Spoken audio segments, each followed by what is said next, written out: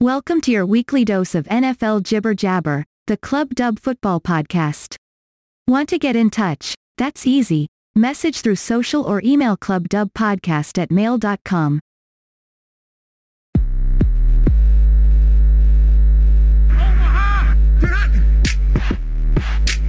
Welcome to the Club Dub Football Podcast, where the only question is, does your team make it into the club? Can he get in? No, he cannot!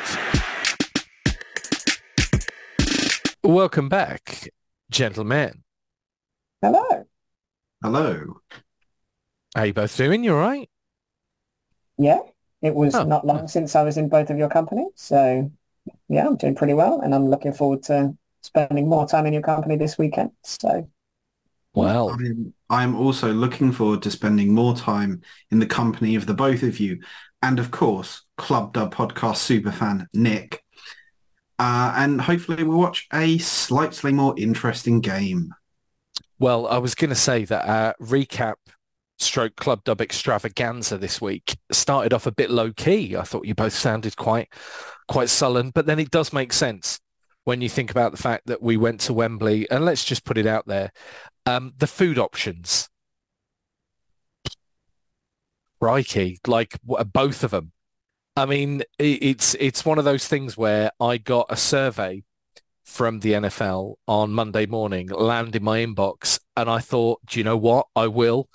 And when the highest scoring thing of all 91 questions was Laura Wright singing of the national anthem, you know that there is some serious work needed to be done by Wembley to get itself up to Tottenham standards, boys. Am I wrong?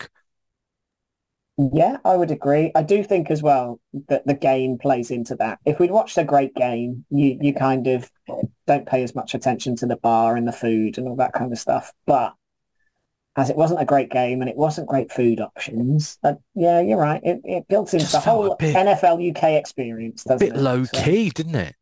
I mean, great if you're a Jags fan. I mean, I hadn't realised how long it had been since the Jags had won on British soil, so all of the stats coming out about that were good.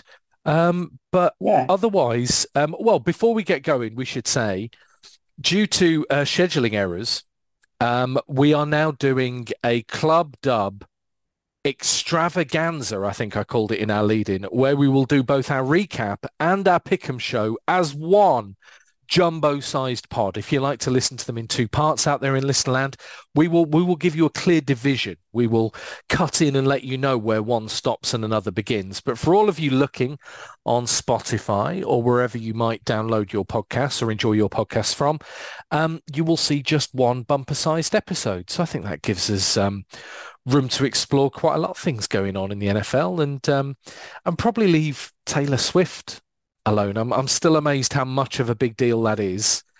But yeah, we've got so many different boroughs to go down, including one about Cincinnati, arguably. But gents, before I get into the recap of last week's scores, which seems slightly null and void when we think we're now at midweek recording, what were your standout moments? We'll do performances in a bit, JB. Standout moments from an action-packed week in the NFL. Oh, moments is difficult.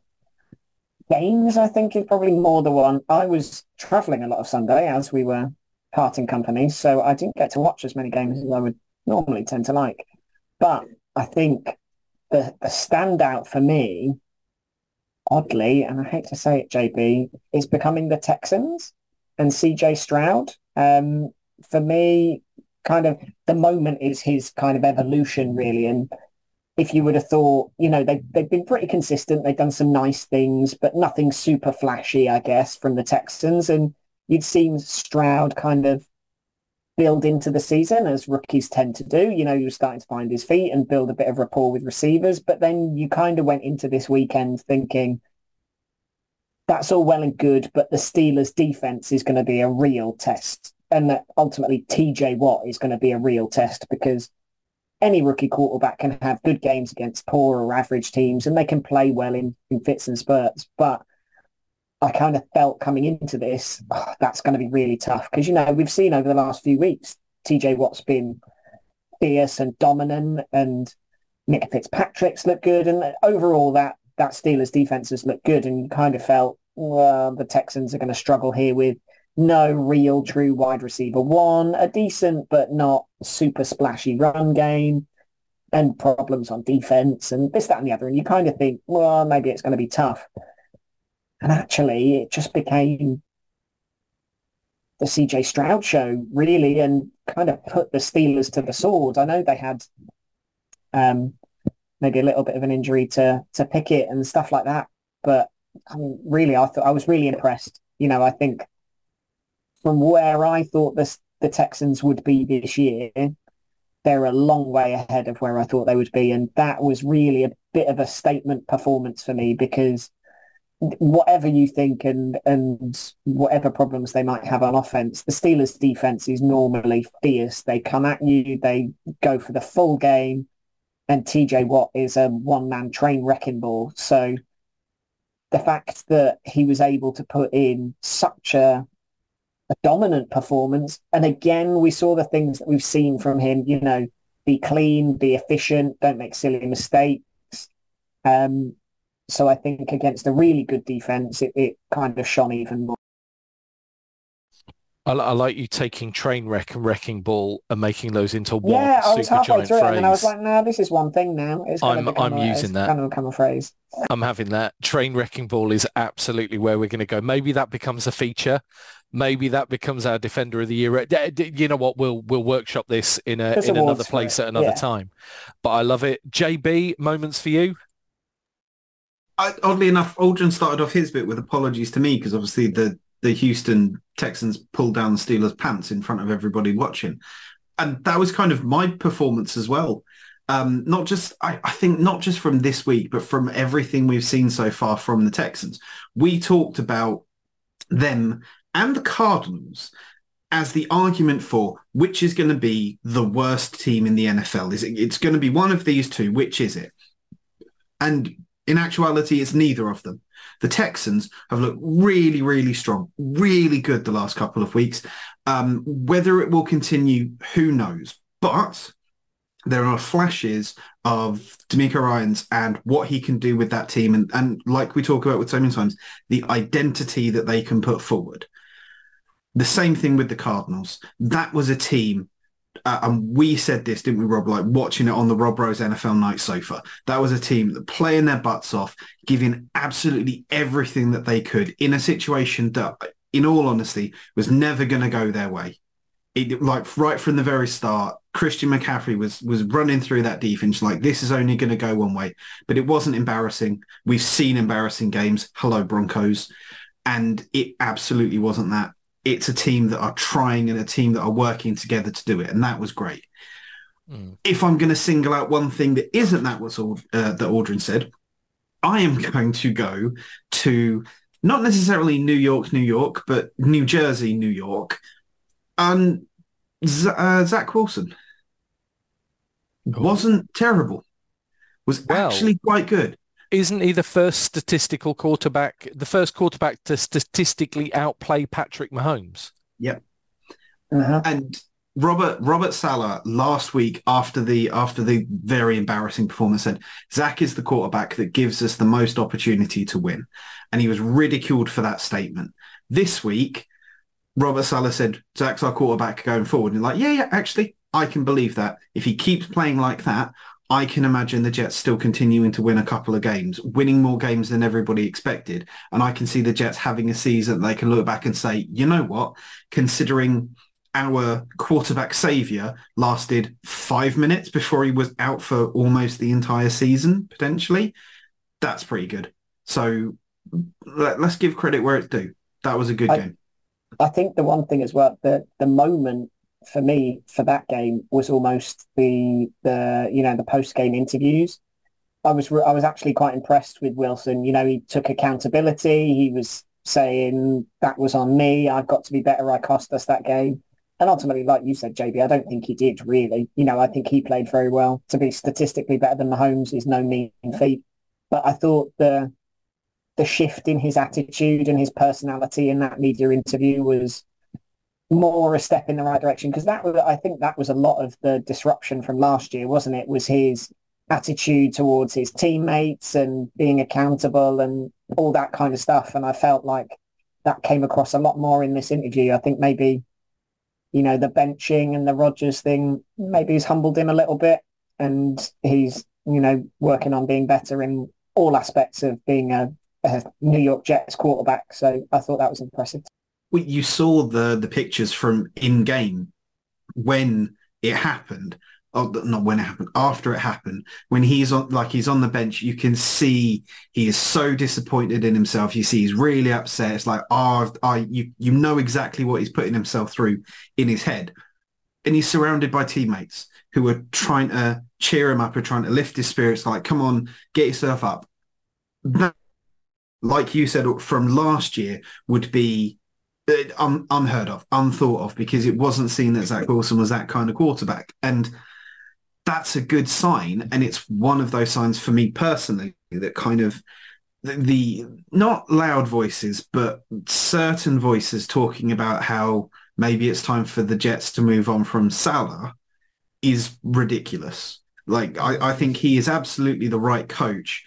I think they are performing better, but they still need the quarterback position better. They had that this year and it got taken away from them in an injury. So I don't think he's run out of road yet. No, but I think when you build yourself up for win now and you don't win now, I think you put yourself in a difficult situation. I like that though. I mean, it's funny because, and I, as you guys know, I don't follow round ball football all that closely, but I heard an interview. I just happened to be watching the news, and I think Sean Dyche, who's the manager of Everton in the English Premier League, was interviewed after they'd lost at home to Luton. And he said the defeat was so disappointing because they had a chance to change their storyline at Everton rather than being, oh, woe is me, they could have won 3 games in a week, blah, blah, blah. And it gave me this thought that how interesting an idea is that sometimes a performance changes a storyline about a player or about a football team or whatever it might be. And you saw kind of probably the Bears miss their opportunity to change their storyline at the weekend. They had a great lead against, a hardly potent Denver offense and let it slip and absolutely were, architects of their own downfall. But for me, the missed opportunity to change a storyline was the New York Giants. I mean, that 97-yard pick six just almost sums up their season so far. A team that probably came into this year thinking they'd finally gone out of that cycle of a new head coach every couple of years. They'd finally got a great foundation. They'd kind of shown good things. They'd got, Daniel Jones, playing at a good level. And then all of a sudden in 4 games, all of that seems to have disappeared. So performance of the week for me, whether it's Witherspoon or the Seattle Seahawks, I think to do what they've done, I think is great. They needed a win too. I thought it was super. So I'm going to roll through the scores. Then I'm going to give you the toughest quiz question in all of podcasting. I have an absolute zinger when it comes to no Google, all noodle. But yeah, let's do the rather exciting Week 4 recap first, because as we've said, there are some pretty interesting games. We have to go back the best part of a week to see the Detroit Lions absolutely rubber stamping their credentials as contenders this year. What's happening in Green Bay, I'm not too sure. Maybe they were the mirage of Week 1 getting past a very under par Chicago Bears. But anyway, to the scores, it was the Lions who won 34-20 on Thursday Night Football with the lights shining. Then we fast forward to very early Sunday morning US time for the Jaguars winning very comfortably, if not all that excitingly, 23-7 over the Atlanta Falcons. The Colts looked like they were on for a fantastic comeback, taking a game to overtime against the LA Rams, but with a wide receiver that I'm sure we'll be talking about in detail over the next hour or so. The Rams were able to squeak out a win, 29-23. The Browns, well, it's hard to see where they are and also where the Ravens might be. The Ravens disappointing last week. This week they take care of business 28-3 over Cleveland. The Panthers, well, it looked like it could be exciting and maybe start to change the fortunes of their season early on, but the Vikings roared back for their first W of the year, 21-13 over Carolina. The Cincinnati Bengals, where do they go from here? What felt like a blip is turning into a bit of a trend. This weekend it was the Tennessee Titans who beat them 27-3. Saints Buccaneers, well, it was one of those that I always say was close until it wasn't, with Tampa Bay eventually racing out and winning 26-9. Do you remember all that hype about the Miami Dolphins? Well, Buffalo Bills are pretty good at making that disappear.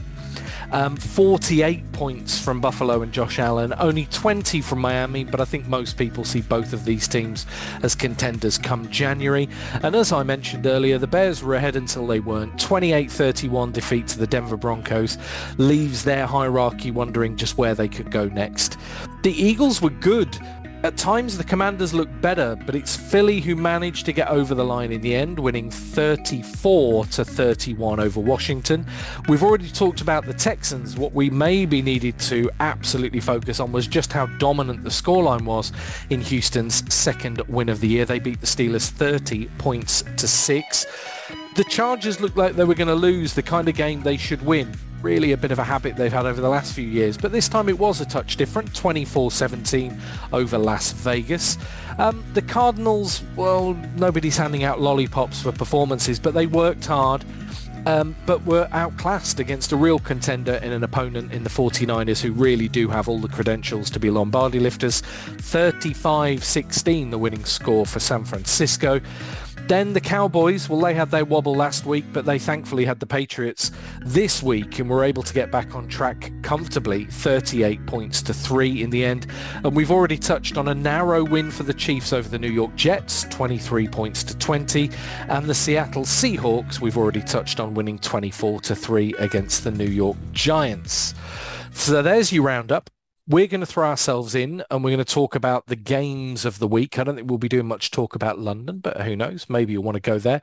But before we do, no Google, all noodle, the toughest quiz question in all of podcasting. AFC quarterbacks slightly outscore NFC quarterbacks historically in the most touchdowns scored in the history of the NFL. When it comes to the AFC, it's probably unsurprising that the two quarterbacks who've thrown the most touchdowns as AFC quarterbacks were Peyton Manning and Tom Brady. What I want to know then is, in the history of the NFL, who is third in that list?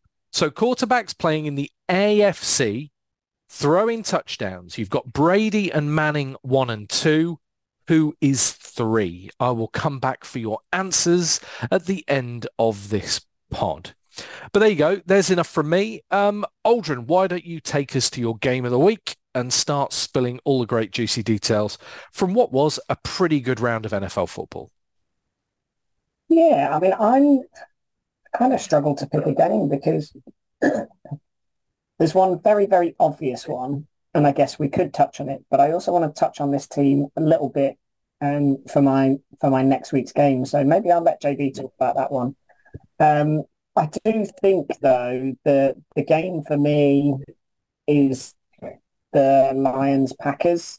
That really was a bit of a statement for me, and I don't want to call out JB, but he did say that week 1 Jordan Love looked great, and maybe they won't win all that many games after that because he looked so good. And I hate to say it, I think that's where they're at really for me. The Packers have only beaten the Bears, who are hands down the worst team in football, and then they beat, in a second half comeback, Jameis Winston. They didn't beat the Saints, they beat Saints with no Derek Carr, and came back from what was looking like a comfortable Saints win to just doing enough to sneak past the Jameis Winston-led Saints. So, yeah, I'm not particularly sold on Green Bay. And like you said, maybe at the top of the show, I don't really know what's going on there. It's a bit of a weird situation. I don't know, actually. Do you know what? I do know what's going on there. The same thing that's gone on there for the last 10 years. The difference is that they don't have Aaron Rodgers as their quarterback. To be blunt, that seems to be what it is. They've got the same old problems of middling to average receivers, a couple of good young rookie type players in there, but ultimately nothing that you can really rely on.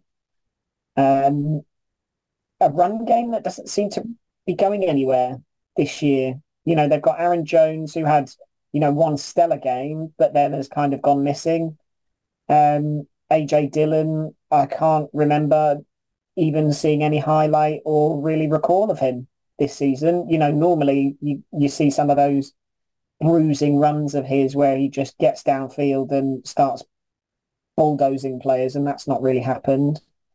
And the defense is the same old Packers defense. It's weak against the run. They're not consistent. They're not solid enough. That's what I feel is going on with the Packers. The Lions, though, like you said, are looking like a real contender. I'm a big fan of Goff. I know he threw another pick this week, didn't he? Which is uncharacteristic, having not thrown any for as many snaps as he did until the week before. But ultimately, I'm still a massive fan of his. I think he is consistent, efficient. He's got great rapport with those receivers. They've got a good run game. Oh, brilliant. There's just a lot to like. There's a lot to like. They've got Montgomery and Jahmyr Gibbs, haven't they? And they just, as a tandem, look great. And this is the weird thing with the Lions. They had a great tandem last year, broke them up, and then they just found two new ones and put together a great tandem again. Exactly what I was about to say. The difference for the Lions is what they can do in the run game, particularly in the red zone, that they just have that, they have that way of playing and that way of creating mismatches. So, if you look at the stats, the big difference on that Thursday Night Football was Aaron Jones, 5 carries for 18 yards. Montgomery, 32 carries, 121 yards, 3 touchdowns. There's your difference.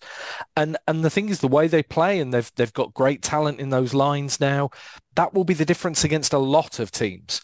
Whether it will be enough against the real cream of the NFL crop, well, that's another story. But I have them as, absolute division favourites there. They showed they are a proper step ahead of Green Bay. And if you're a step ahead of Green Bay, that has you, at least half a step ahead of Minnesota and probably another full step ahead of Chicago. They've got to be nailed on to win that division. Yeah, and you think they've got Jameson Williams to come back this week as well. They're getting another massive offensive weapon.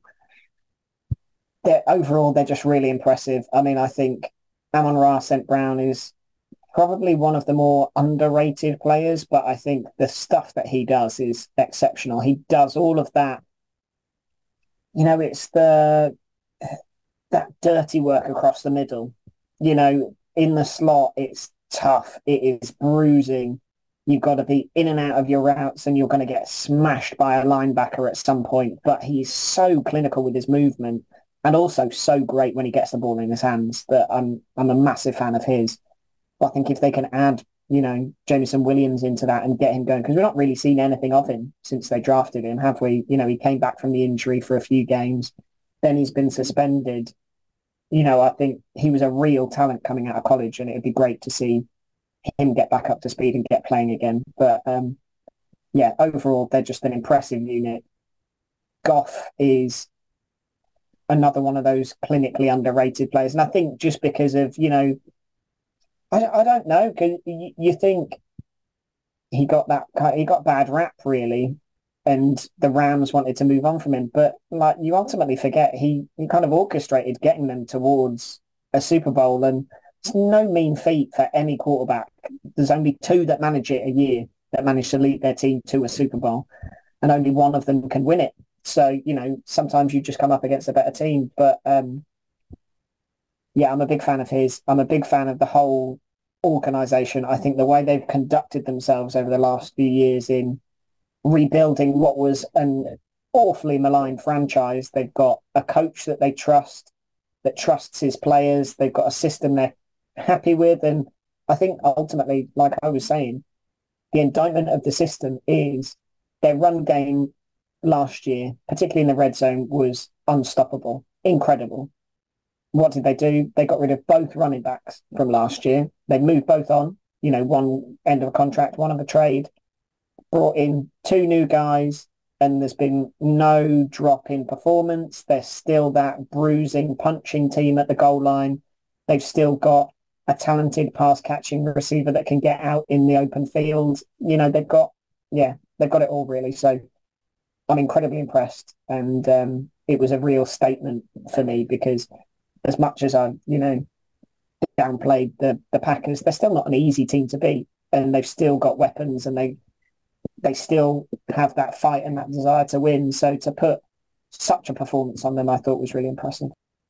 Yeah, I would have to agree. I mean, that win put the Lions 3-1, Packers 2-2, but I mean, they're close in record alone as far as I'm concerned. I only expect that gap to stretch as the season goes on. My only thought, and it's my thought every week, is I say this with great regularity. The Rams traded for Matthew Stafford and he won them a Super Bowl, and I still think the Lions won that trade. I still think what the Lions were able to get will absolutely give them a trajectory over the next few years they wouldn't have had otherwise with Jared Goff. JB, where do you want to take us for your performance of the week, sir? So I'm, as Aldrin sort of set us in the NFC, I am also going to stay in the NFC because I think my favourite game was probably the Eagles-Commanders. Because it really was good game, yeah. It was a really, really good. It wasn't the blowout that I think a lot of people were expecting. I think kind of some of the doom callers and the naysayers were in for Riverboat Ron. We'll come back to that nickname shortly. And Sam Howell and how the Commanders weren't on point and weren't going to do anything. And I think they came out and not necessarily silenced the critics, but at least answered them, because there's not many teams that can go up against the Eagles, who are in consideration for NFC favourites again, and nearly take the win. I think the criticism I think Ron will get, and honestly, I kind of have it, is you riverboat Ron. Go for it. Your fortune favours the bold. Kicking the point to tie it kind of didn't feel like the right thing to do. And, if you believe in like the fates and everything like that, is that what cost them the game? No, probably not. But I still think for a team that were very much maligned and misunderstood at the start of the season, the Commanders aren't out of it by any means. And with, as Aldrin's been talking about, with the poor performance of the Vikings, the poor performance of the Packers, just to name two, the Giants not really coming flying out of the blocks either, there's 3 wildcard spots open for the playoffs. And right now, the Commanders would be in, at least for me, in the conversation as I think they could secure one of those quite easily. There's a lot of things going on there. I mean, the Commanders, I think Sam Howell is... I've not made my mind up. I think he made some great throws, actually, at the weekend, some really tight window throws, and also kind of had that little bit about him in the fourth quarter, which matters. As a quarterback, it's so often, will end up on your shoulders to win a game or otherwise. And I can kind of see why Riverboat Ron didn't go for 2, largely because I think his team were kind of playing better. And you think in overtime, when effectively it all begins again with a coin toss, I think he probably fancied his team to get something done. I thought there were green shoots for the Commanders. Great to see Terry McLaurin a bit more involved. I thought there was a lot going on. And the kind of bit I talked about with all the different storylines is Eric Bieniemy. I mean, if he can orchestrate a great offense in Washington, I think that absolutely puts him in that shop window that he truly wanted to be in, where he is absolutely amongst the first choice kind of candidates for head coaching roles in probably 7-8 months time. So, God, even sooner. I like the Commanders in this one. Again, I don't like handing out lollipops for defeats. But I think green shoots, and you summed it up brilliantly. The Giants made it in last year. They're not making it in this year. Gives teams like Washington a chance. So I'll be really quick with my game of the week. I just thought the Buffalo Bills were just impervious. I mean, you kind of, there's one thing being able to control and being able to restrict an offense like Miami. And look, Miami had their moments. I think, if the game was played again, I'm not sure I would have Buffalo the heavy favourites. The scoreline suggests they would have been in this one. But it's the fact that Josh Allen, who looked really, really poor in week one, is not looking really, really poor now. He is looking like a guy who can put the ball wherever he wants it, who can just take 2 steps left, 2 steps right, and open up throwing lanes that just didn't look like they were even there. And the thing about it is I think their lines have improved. And I mean, you can see a bit of that. I mean, ultimately, I think Joe Burrow is a great quarterback. But ultimately, one of the things when Joe Burrow's coming back from an injury that he doesn't have, that ultimately Josh Allen has an abundance of, is just good levels of consistent play around him. And I think the Buffalo Bills, I mean, it's funny, they were probably the AFC favourites this time last year. I'd probably say they're there now.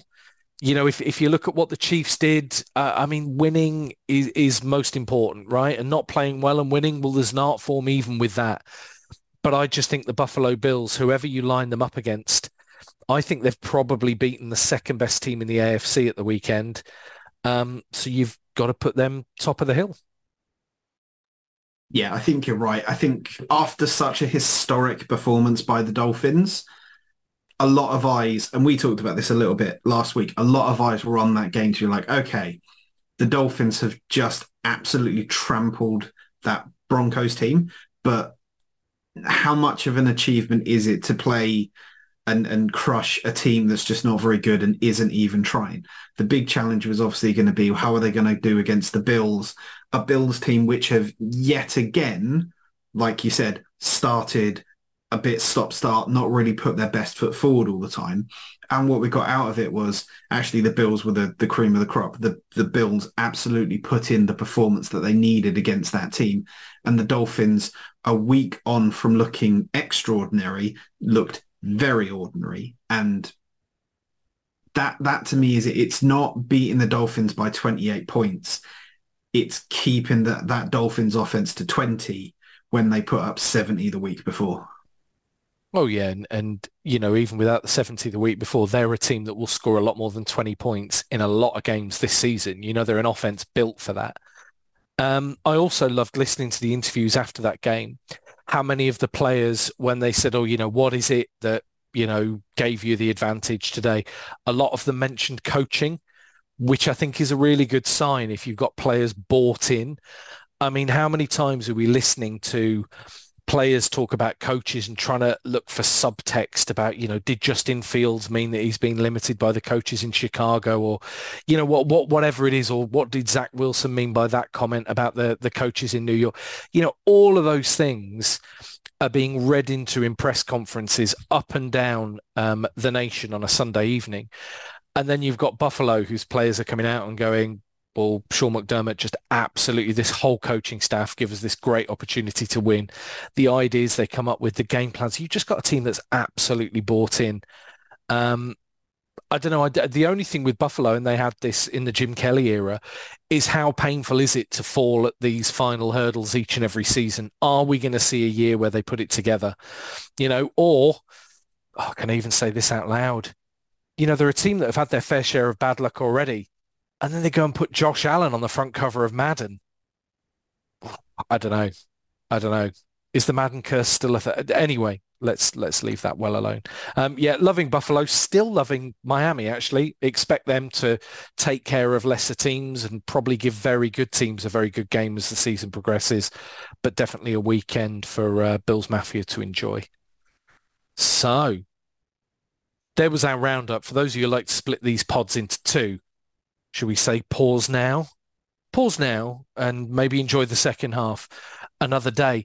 Or maybe not. We're throwing ourselves into a week that's only 24 hours away as we're recording, as we rumble towards Thursday night football. So as we head into week 5, we have the exciting Buffalo Bills to enjoy in London, mate.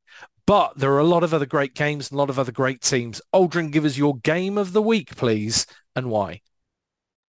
Well, my game of the week is going to be the Jags against the Bills. Purely, if nothing else, because we're going to be together and we're going to watch some NFL football in London again. But I think the reason I wanted to call it out is because the Bills, like we just touched on, look so imperious. They look so strong. And it was funny, wasn't it? Because after the first week of the season, everyone was like, oh, maybe the Bills aren't as good as the Bills used to be, or maybe they're going to need to get Diggs involved, and oh, there's all this strife and uproar. And then suddenly the last few weeks, they have just steamrolled teams. And they look like that really fierce, frightening team that they were, the last couple of years. And contrast that with the Jags. I think the Jags have been a real disappointment for me this year. I'm a big fan. I like what they're doing, and they've got some good pieces, but they don't seem to be making a step forward, and that for me is a big missed opportunity, really, because last year we looked and we thought, well, Trevor Lawrence is improving. He's got ETN. They've now got Tank Bigsby alongside, so they've got some good running backs.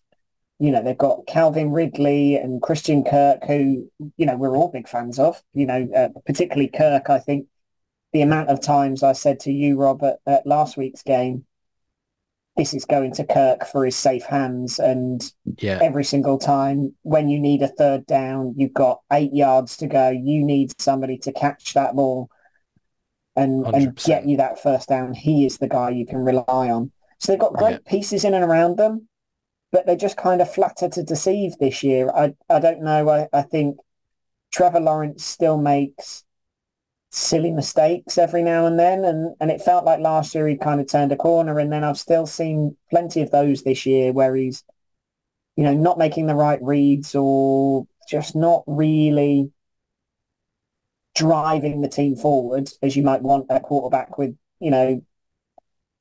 such high value and such high consideration amongst, college scouts and NFL alumni alike. You expected him to be the guy coming out of college. Generational talent was what we were sold, wasn't it? Yeah.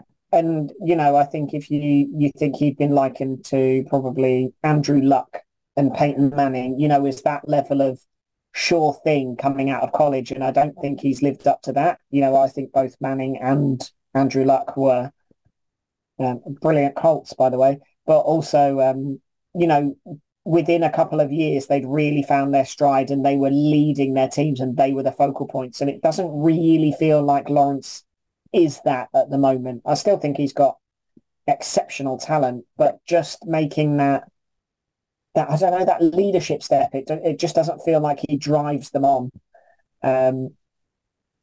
Defense, I think the defense put them in a good position at the weekend. So Lawrence and the offense didn't have to do a whole heap. They were up against the Falcons, who, let's be honest, we didn't really talk about it in our roundup, and there's a reason. It's because they were absolutely abysmal. Ridder is not looking for me like a starting quarterback. There's not a whole lot going on in that team, and that's saying a lot when you have players like Kyle Pitts in there that you can't even get involved in the game. I think we saw maybe 2 catches from him. I mean, I'm sure he probably had more, but it felt so anonymous that they're not really getting anything going. That said, Bijan Robinson is amazing. I think that guy is unreal, and singing in person kind of solidified that for me. But ultimately, a running back on their own in a really poor team cannot lead that whole offense. It just can't happen. There's got to be a threat of something else going on, and there just doesn't seem to be that. Drake London, fairly anonymous. And you think these are exceptional players coming out of college that are really highly touted. Pitts, I watched him as a Florida Gator, and I thought they're going to do amazing things with him. And they did for a little bit. I think we saw him last year, didn't we, in London? Looks great. I think he had a 100-plus yard game and he got a touchdown. Just don't seem to be throwing the ball his way. They don't seem to be getting him involved as much. And I don't know. It just feels like they're wasting him. But ultimately, it meant that the Jags didn't have to do a whole heap. The great pick six was, a game killer, really. After that, the Jags didn't have to do a whole lot. But yeah, the Jags are just a bit disappointing at the minute, and I think they're going to get a real rude awakening at the weekend because the Bills come to play every game, and to go and put on such a show, the Miami Dolphins, who everyone's lauding as Super Bowl winners already because they go and absolutely smash the Broncos and they look like a real serious team, and the Bills had no fear, no concern. It wasn't even as if, I thought, well, this game's going to be good because it's going to be a real slugfest. And it just never felt that way. The Bills felt in control pretty much for that whole game. It didn't feel like, oh, it's a real, they get a touchdown, we get a touchdown, and that's going to go on for 4 quarters. It was just kind of steady progress from the Bills. Every chance they got, they took. And they put enough pressure on the Dolphins to not give them opportunities. So, I just think they are looking like a really serious team. Josh Allen is as good as ever. It's interesting as well. They seem like they've got a really settled running back situation now. James Cook is the guy. He's the lead back. And last year, that wasn't really the case. He was in and out and more rotation. This year, he's the guy and everyone else is there just to spell him when he's tired. So I think the Bills look a serious team. And yeah, I'm really excited because as much as I'm, a semi-casual fan of the Jags because they're over here a lot and we see them a lot and we like to see them do well. But I think it's going to be a real long day for them because the Bills, if they play anywhere near like what they played against the Dolphins, they will roll that Jags team over. I think you've got a lot of good points here. And one thing that I kind of drifted to when you were talking about sort of the criticism with Trevor Lawrence and his decision making and everything like that was the third down when the Jags were marching down the field on Sunday, when he could have run for the yardage and more, but instead threw through to try to make the touchdown for a contested catch that was never on. Now, we talked about it and we kind of let him off on the day because, they were already ahead. It was not running up the score, but like the Falcons weren't going to come back. So you could make those kinds of mistakes. But the more we've sort of sat and thought about it, the more it's like, no, you can't make those kind of mistakes. It doesn't matter. And to reference something that we've already talked about already, like last week and this week, the Dolphins carried on adding points and adding points and adding points and adding points because that's how you get better. You get better by practice and you get better by execution. I wanted to see Trevor Lawrence execute better and have the awareness to think, I don't need to throw it, I can run. Because he'd done it earlier on in the game. So we know he can do it. It's can he do it consistently? And that's, to me, the big question about the Jags in general. It's consistently performing like they can. Kind of like you've said, Aldrin, like Calvin Ridley looks great. Christian Kirk looked great. Trevor Lawrence looked great at points. And then at other points, everybody kind of disappeared. And that's the thing that they need to get better at. And that's the thing that they need to get better at immediately because you cannot be inconsistent against these Buffalo Bills because they will punish you for it.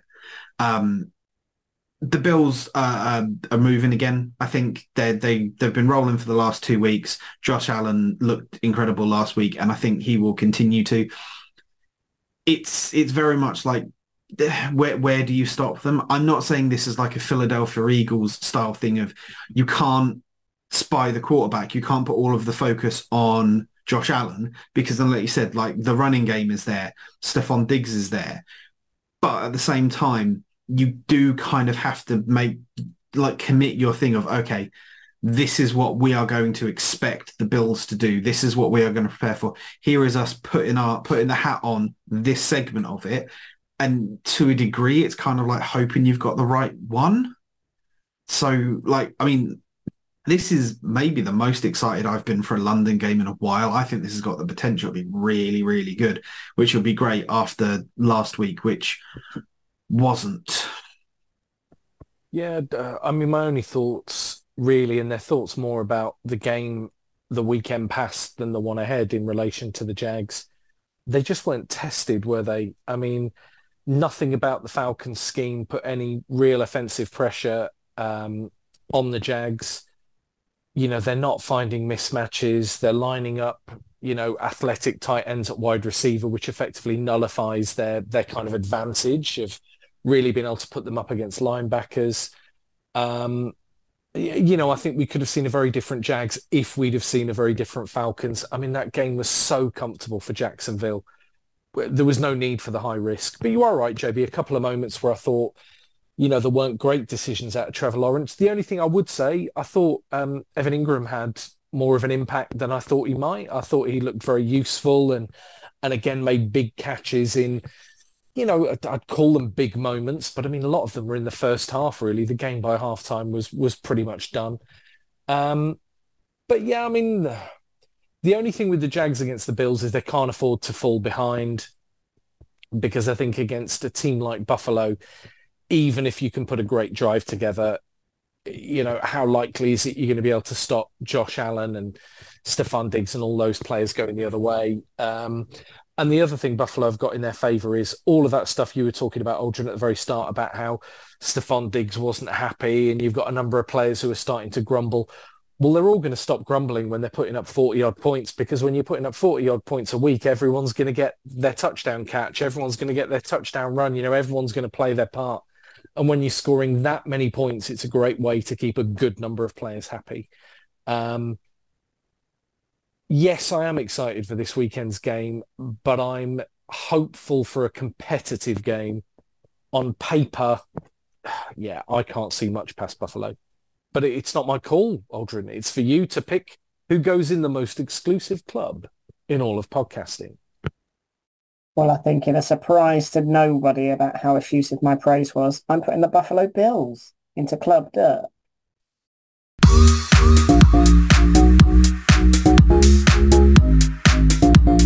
A team that could find themselves there probably week in, week out through most of the season if they keep anything like this level of performance up. But one game down in our extravaganza, JB, means one game to go. I'm coming over to you for your game of the week, sir. So I will be going from a game that the three of us will absolutely be watching live to a game the three of us will absolutely not be watching live. We are going to Sunday Night Football, and we're going to talk about the Cowboys and the 49ers, because if this isn't a playoff preview game in week 5, I don't know what is. You've got Agreed. The 49ers, who with respect to everybody, look like the absolute top team in the NFL, not the NFC, the NFL in general. They are a team that have come out absolutely flying. There's been no grounding issues. There's been no issues with getting themselves going or adding in new pieces or anything like that. Every single person in that team has come out and been like, okay, I completely understand this assignment, and off I go going to do it.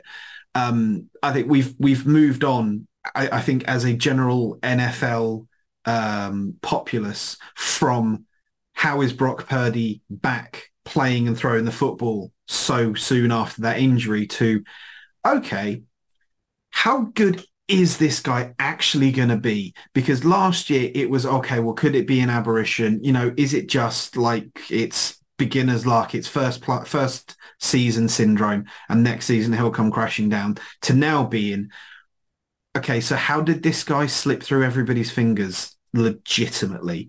But obviously a big part of the assistance he's got is he has got the best running back in football right now, some of the best offensive players and weapons in football now. He's got an incredible defense, and he's got probably the best and most creative play caller in football calling the shots for him. That's an awful lot that adds up to a really, really good team that are kind of in that kind of mood of, we're not going to score 70 points a game, but what we are going to do is score absolutely more points than you every single time. Try and stop us. And the Cowboys are this week's contestants in who can stop the 49ers. It's a nice callback to that kind of like late 80s, early 90s kind of big rivalry when the Cowboys and the 49ers, the last time they were both really big teams, really high contenders.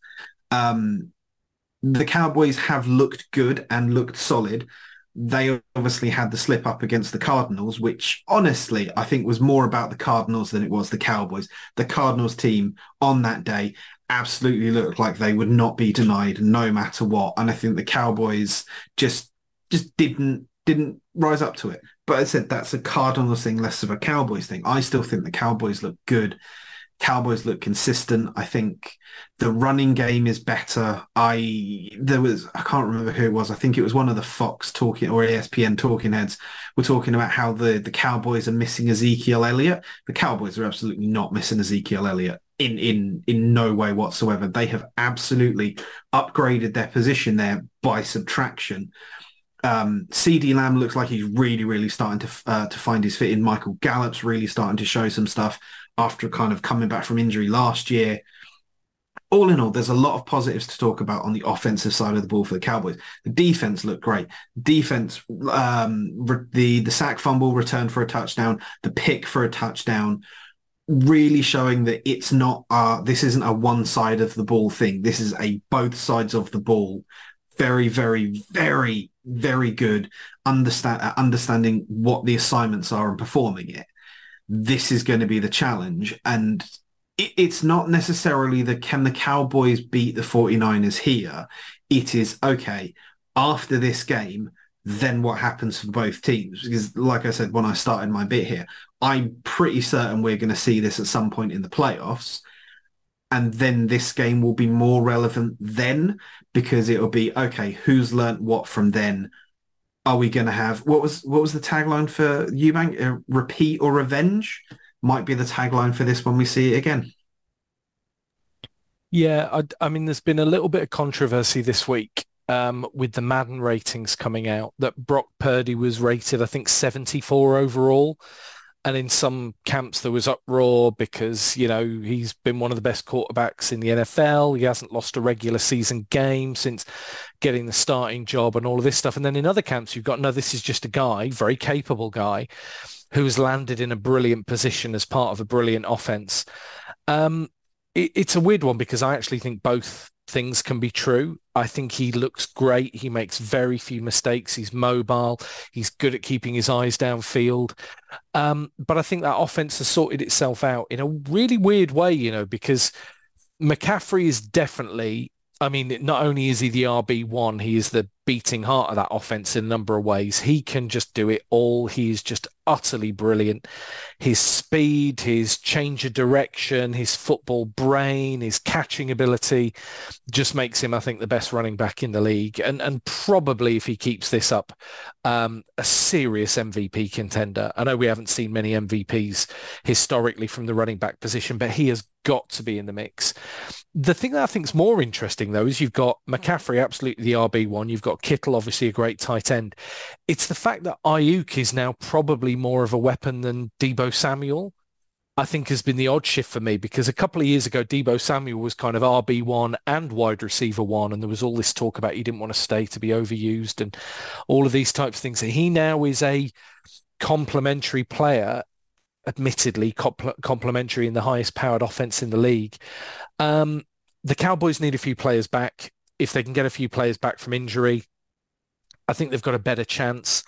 I think the 49ers are the better team, but I do think whichever team gets in the lead of this one, whatever team gets out early, I think the other team could find it very difficult, just because, both of these teams are capable of answering scores with scores.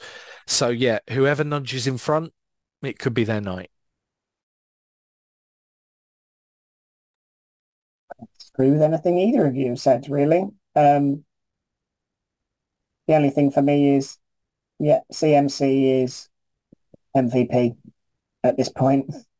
Sorry, I like using the acronyms, but I genuinely don't see a better player at this point in time than what he's doing, not only at his position, but just as an offensive player. I think he's such a weapon. There is nothing that he can't do. And there's runs that I see him make that you think, he's going to get tackled there. He's just a couple short, and he makes it over the line. And he is just a serious contender. And like you say, interesting that Ayuk is now the go-to guy. And I think as much of that is about rapport with Purdy. You know, they just seem to have that connection, and Debo is, I don't know, maybe a victim of his own success. Maybe he gets a little more double covers because people are so afraid of him getting the ball in his hands, and actually you forget that Ayuk is absolute lightning and so dynamic with the ball in his hands too. That, you know, people aren't giving them maybe that coverage. But I think ultimately when you're a defense and you've got three players as receivers that you don't know what to do with and you have to cover, and then you've got Christian McCaffrey in the backfield, somebody has to be the one that's going to get the looks. You're obviously going to cover Kittle, you're obviously going to cover Samuel, and that's going to open lanes for Ayuk. And I think the difference this year is that he's making the most of those looks and those chances. You know, I think over the last few years he's got the ball, but maybe not always been as effective. And this year he's just really stepping into that role. So yeah, I mean, I'm a big fan of the Niners.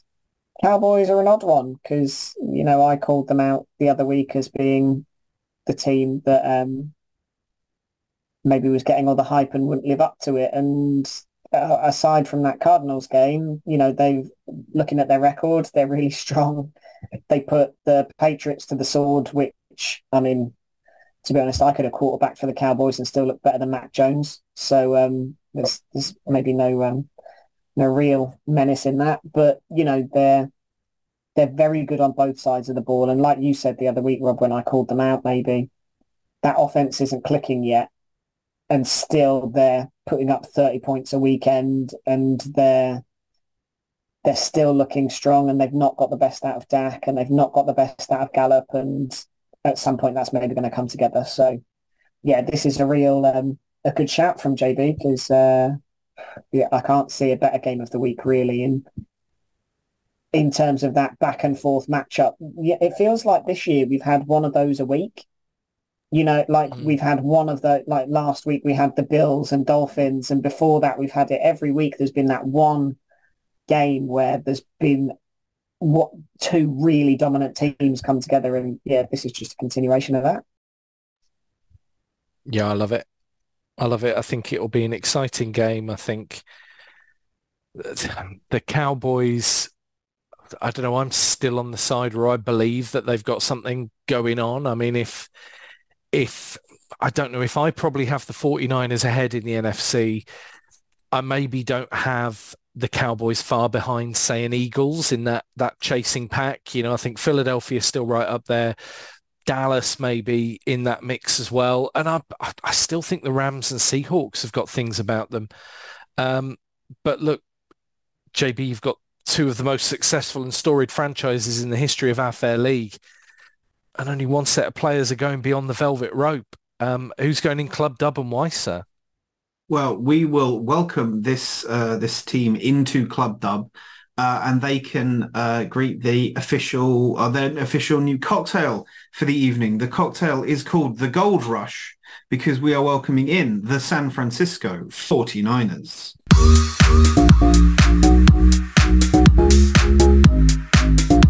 I like the creative wordplay of the Gold Rush. Maybe we should do that. We should have more NFL-themed cocktails in the club. Yeah, another one to workshop. So many ideas, just brimming with ideas yet again, gentlemen, on the world's #1 privately produced American football podcast. You sort of did there. It's all about the wording, gents. It's all about the wording. So thank you everyone in Listenerland for keeping us company as we recapped week 4 and got, I think, pretty excited about all things week 5. But before we go, I mean, it's hardly any other business. It's the stuff of legend, right? We've got 2 immense sporting contests to put to bed. We need to see who was top of our Pick'em League last week, picking the most number of correct results. But before we do, let's swing back round to the toughest quiz question in all of podcasting. No Google, all noodle. So I said to you, while playing as AFC quarterbacks, the record for the most touchdowns go to Tom Brady, followed by Peyton Manning in AFC colours. I wanted to know who on that all-time list of AFC quarterbacks was third. Now, there's some big names who spent all, if not the majority of their career in the AFC. I'd love to know who you plumped for. So, JB, shall I have your guess first? I mean, I say guess, you may know the answer. I do not know the answer. I've been trying to narrow it down between two. And I am going to go with, I think it's Andy Williams' favourite AFC quarterback, Old Man Rivers, Philip Rivers. You're going Pip Rivers? Yep. Crikey, it's a bold strategy, Cotton. Aldrin, who are you going for? He's exactly the same guy that I wrote on my Pearson paper. I put Philly Rivers. Well, in a world where it down between he only played AFC. Yeah, it was Roethlisberger or it was Rivers. He is the same on spot. Roethlisberger Rivers is an interesting one. You see, my mind immediately went to Miami's own favourite son, Dan Marino. I mean, that guy was in aqua and orange for 20 years. I think he's got dimes. I think he's probably 5.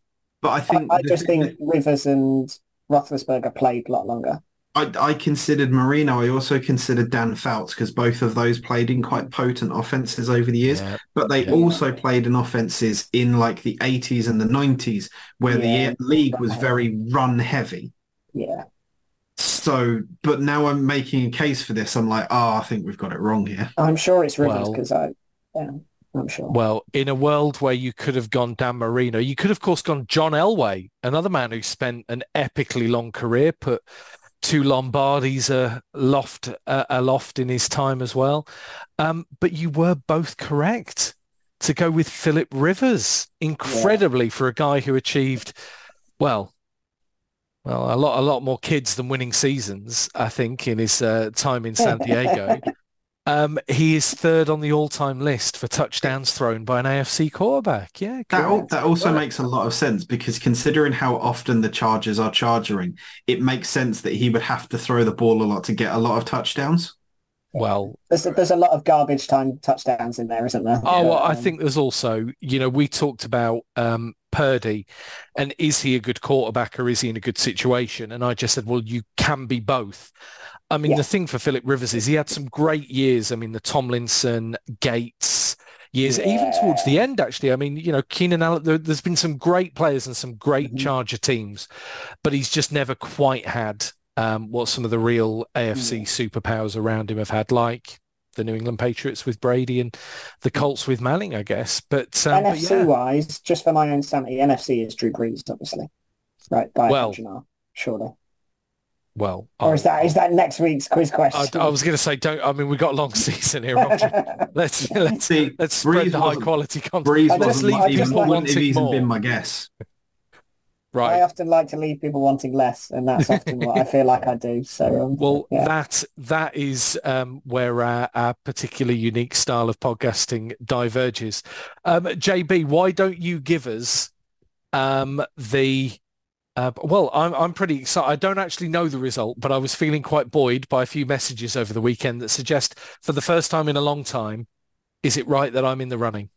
So I'm gonna drop this with 2 stats. First of all, as long-time listeners will be aware, last season Rob Rose, the host with the most, did not win a week until week 13.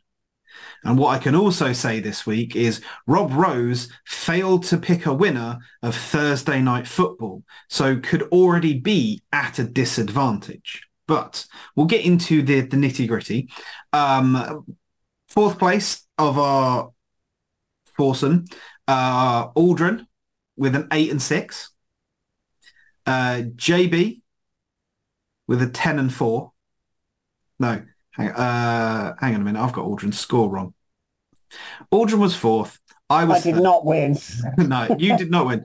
Phil was 3rd with 12 and 3, which means, listeners, with a score of 13 right and 1 wrong out of 14, Rob Rose takes his first week.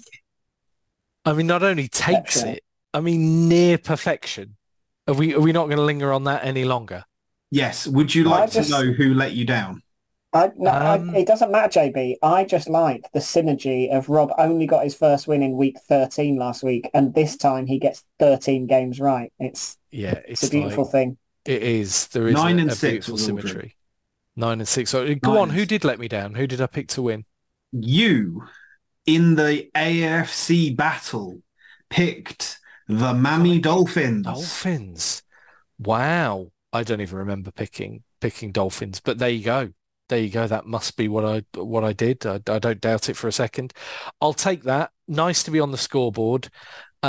Very excited for this week. I feel in a rich vein of form in many ways. So all that's left to do to round out our pod is I've decided I can tease it no more. I'm not going to carry it over. Who holds the record for the most touchdown passes thrown by an NFC quarterback? So obviously I took the obvious players off the board with the AFC because you've got Peyton Manning and Tom Brady that are actually well ahead of even Rivers and the rest. I'm not going to do that with NFC. I'm going to say just pick me. I think the top 3 are all pretty close in my mind. Actually, one of them is quite a way out front in reality. But go on then, Aldrin. I'm coming to you first this time. Most touchdowns thrown by an NFC quarterback. I mean, it's got to be Drew Brees. It's Drew Brees. It's got to be Drew Brees. Well, JB? I think isn't in all time, I think he's above Manning. Yeah, so time he's high, but how many of those were as a Charger? Well, I'm okay. Yeah. JB? Brett Favre. Right. The correct answer, Aldrin, you are 2 for 2, is Drew Brees. Brett Favre's got to be second though, right? So you've got Drew Brees, then you've got Aaron Rodgers. Oh, of course, Rodgers, yeah. So you've got, there's a lot of big names up there. Fran Tarkenton's up there from there. But anyway, yeah, a lot of big names up there. But yeah, Drew Brees, Rodgers, Joe Montana, Favre, the usual suspects. But yeah, Drew Brees tops the list. So there you go. We end on a bang. Excited for a second of 3 London games. I hope if any of you in Listenerland are going, you get to enjoy it too. Treat yourself to, what are we going for at Tottenham on Sunday? I think the burgers were good last time, right? Yeah, there was a plentiful range of options that weren't present at Wembley. So I think I'm just going to bask in the glory of choice. Yeah. What do you want? Well, you can have the chicken or the nachos. Such a tough choice.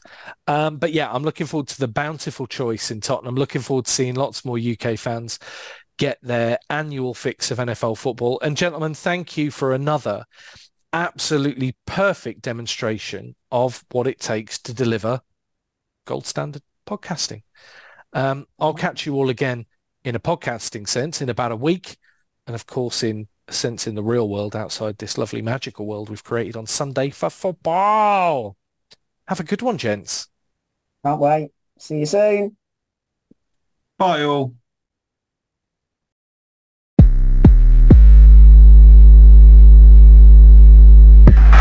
This is amazing.